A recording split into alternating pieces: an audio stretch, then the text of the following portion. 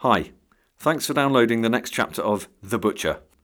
I just wanted to let you know that if you want to buy the full audiobook at a discounted price, you can head over to nathanburrows.com/audio. Alternatively, you can buy a full price copy at any audiobook store. The Butcher is also available on Kindle Unlimited, ebook and print format, all via Amazon. In the meantime, I hope you enjoy the story. Chapter 13. Frank whistled to himself as he closed up his butcher's shop for the day. What a day it had been as well. He had taken more by lunchtime than he had done in the last week.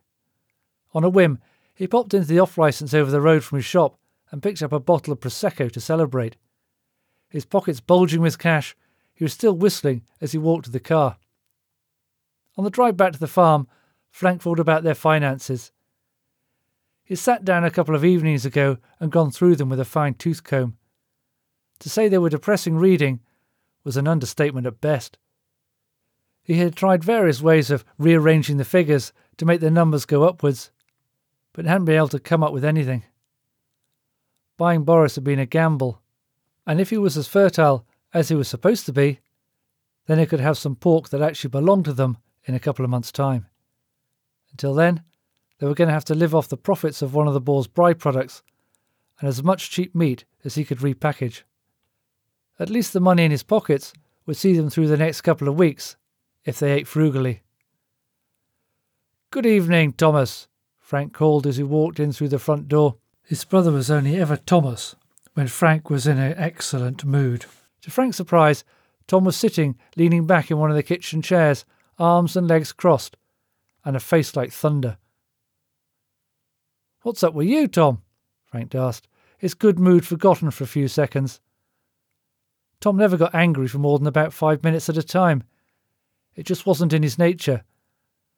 And the idea that Tom had been sitting there stewing and waiting for Frank to come home was a foreign one.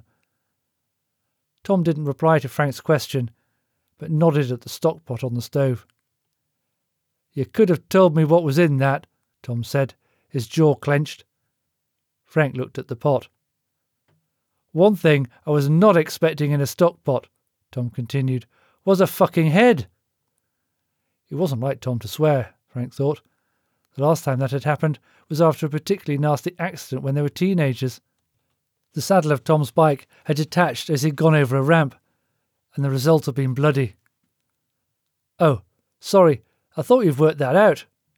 I've taken the teeth out and ground them down, but I needed to soften up the hair so I could scrape it off properly." Frank looked at his brother's face and couldn't help himself. He started laughing.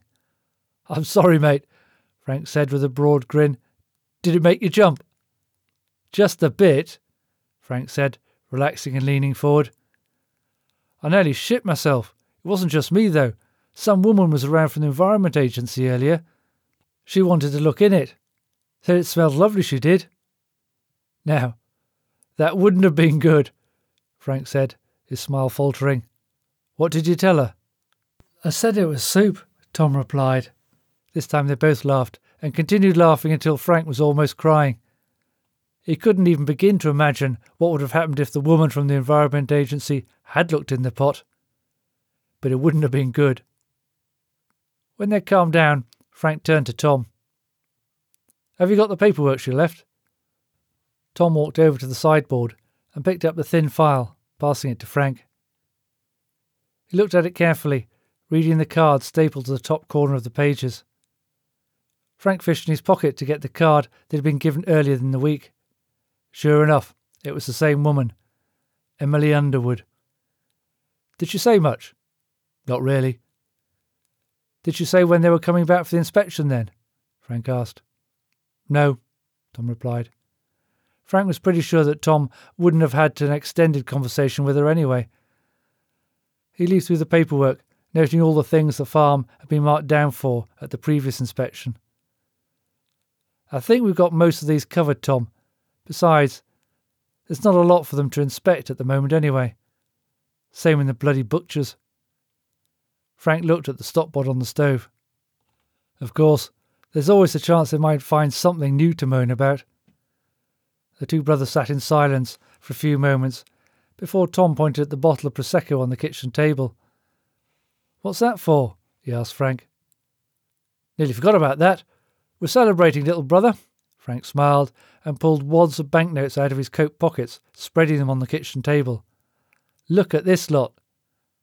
"Blimey," Tom said. "Did you get lucky on the horses or something?" "Nope. Sausages," Frank replied. "Sold the bloody lot. At one point there was a queue outside the door for them." Frank watched Tom's eyes widen. "I've never known them shift that fast. Mrs. Timmins bought some for a lunch, and then got on the blower to a bunch of her mates once she'd had them. They came out of the woodwork like no one's business. I've even sold all the bone meal to that weird bloke who runs the allotments. He'll probably sell it on at a profit, but he's happy and we're happy."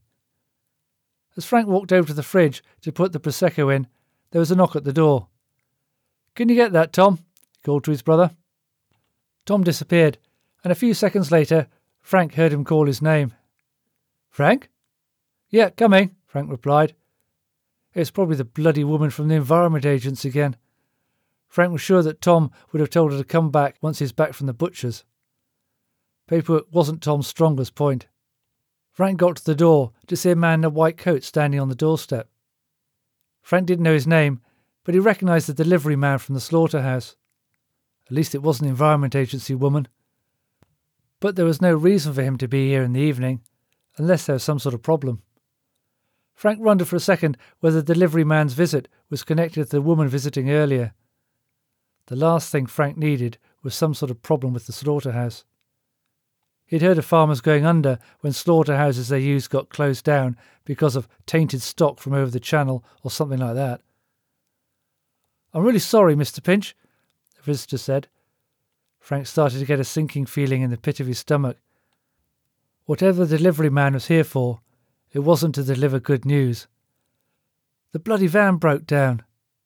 "Sorry, what?" Frank was confused. "What's that got to do with me?" "Your delivery," the delivery man replied. "That's why it's late." "No, it's not?" Yes, it is." The man from the slaughterhouse was wringing his hands together. "It's in the back of the van." Frank could feel his heart start to thud in his chest. He was starting to get really worried. "I couldn't deliver the meat this morning because the van was knackered." "Are you sure it's my delivery?" 100%, Mr. Pinch." "Can you just leave it in the yard, please?" "We'll get to it in a minute," he said in a quiet voice before he closed the door in the face of the delivery driver. Frank turned to Tom and spoke in a fierce whisper. "Tom, if the meat wasn't delivered this morning, what did you make the sausages from?" "I thought it had been delivered, and that you had taken the prime cuts off, like you normally do," Tom replied, his bottom lip quivering. "Christ, you realise what you've done, don't you?" Frank asked Tom, even though he knew the answer.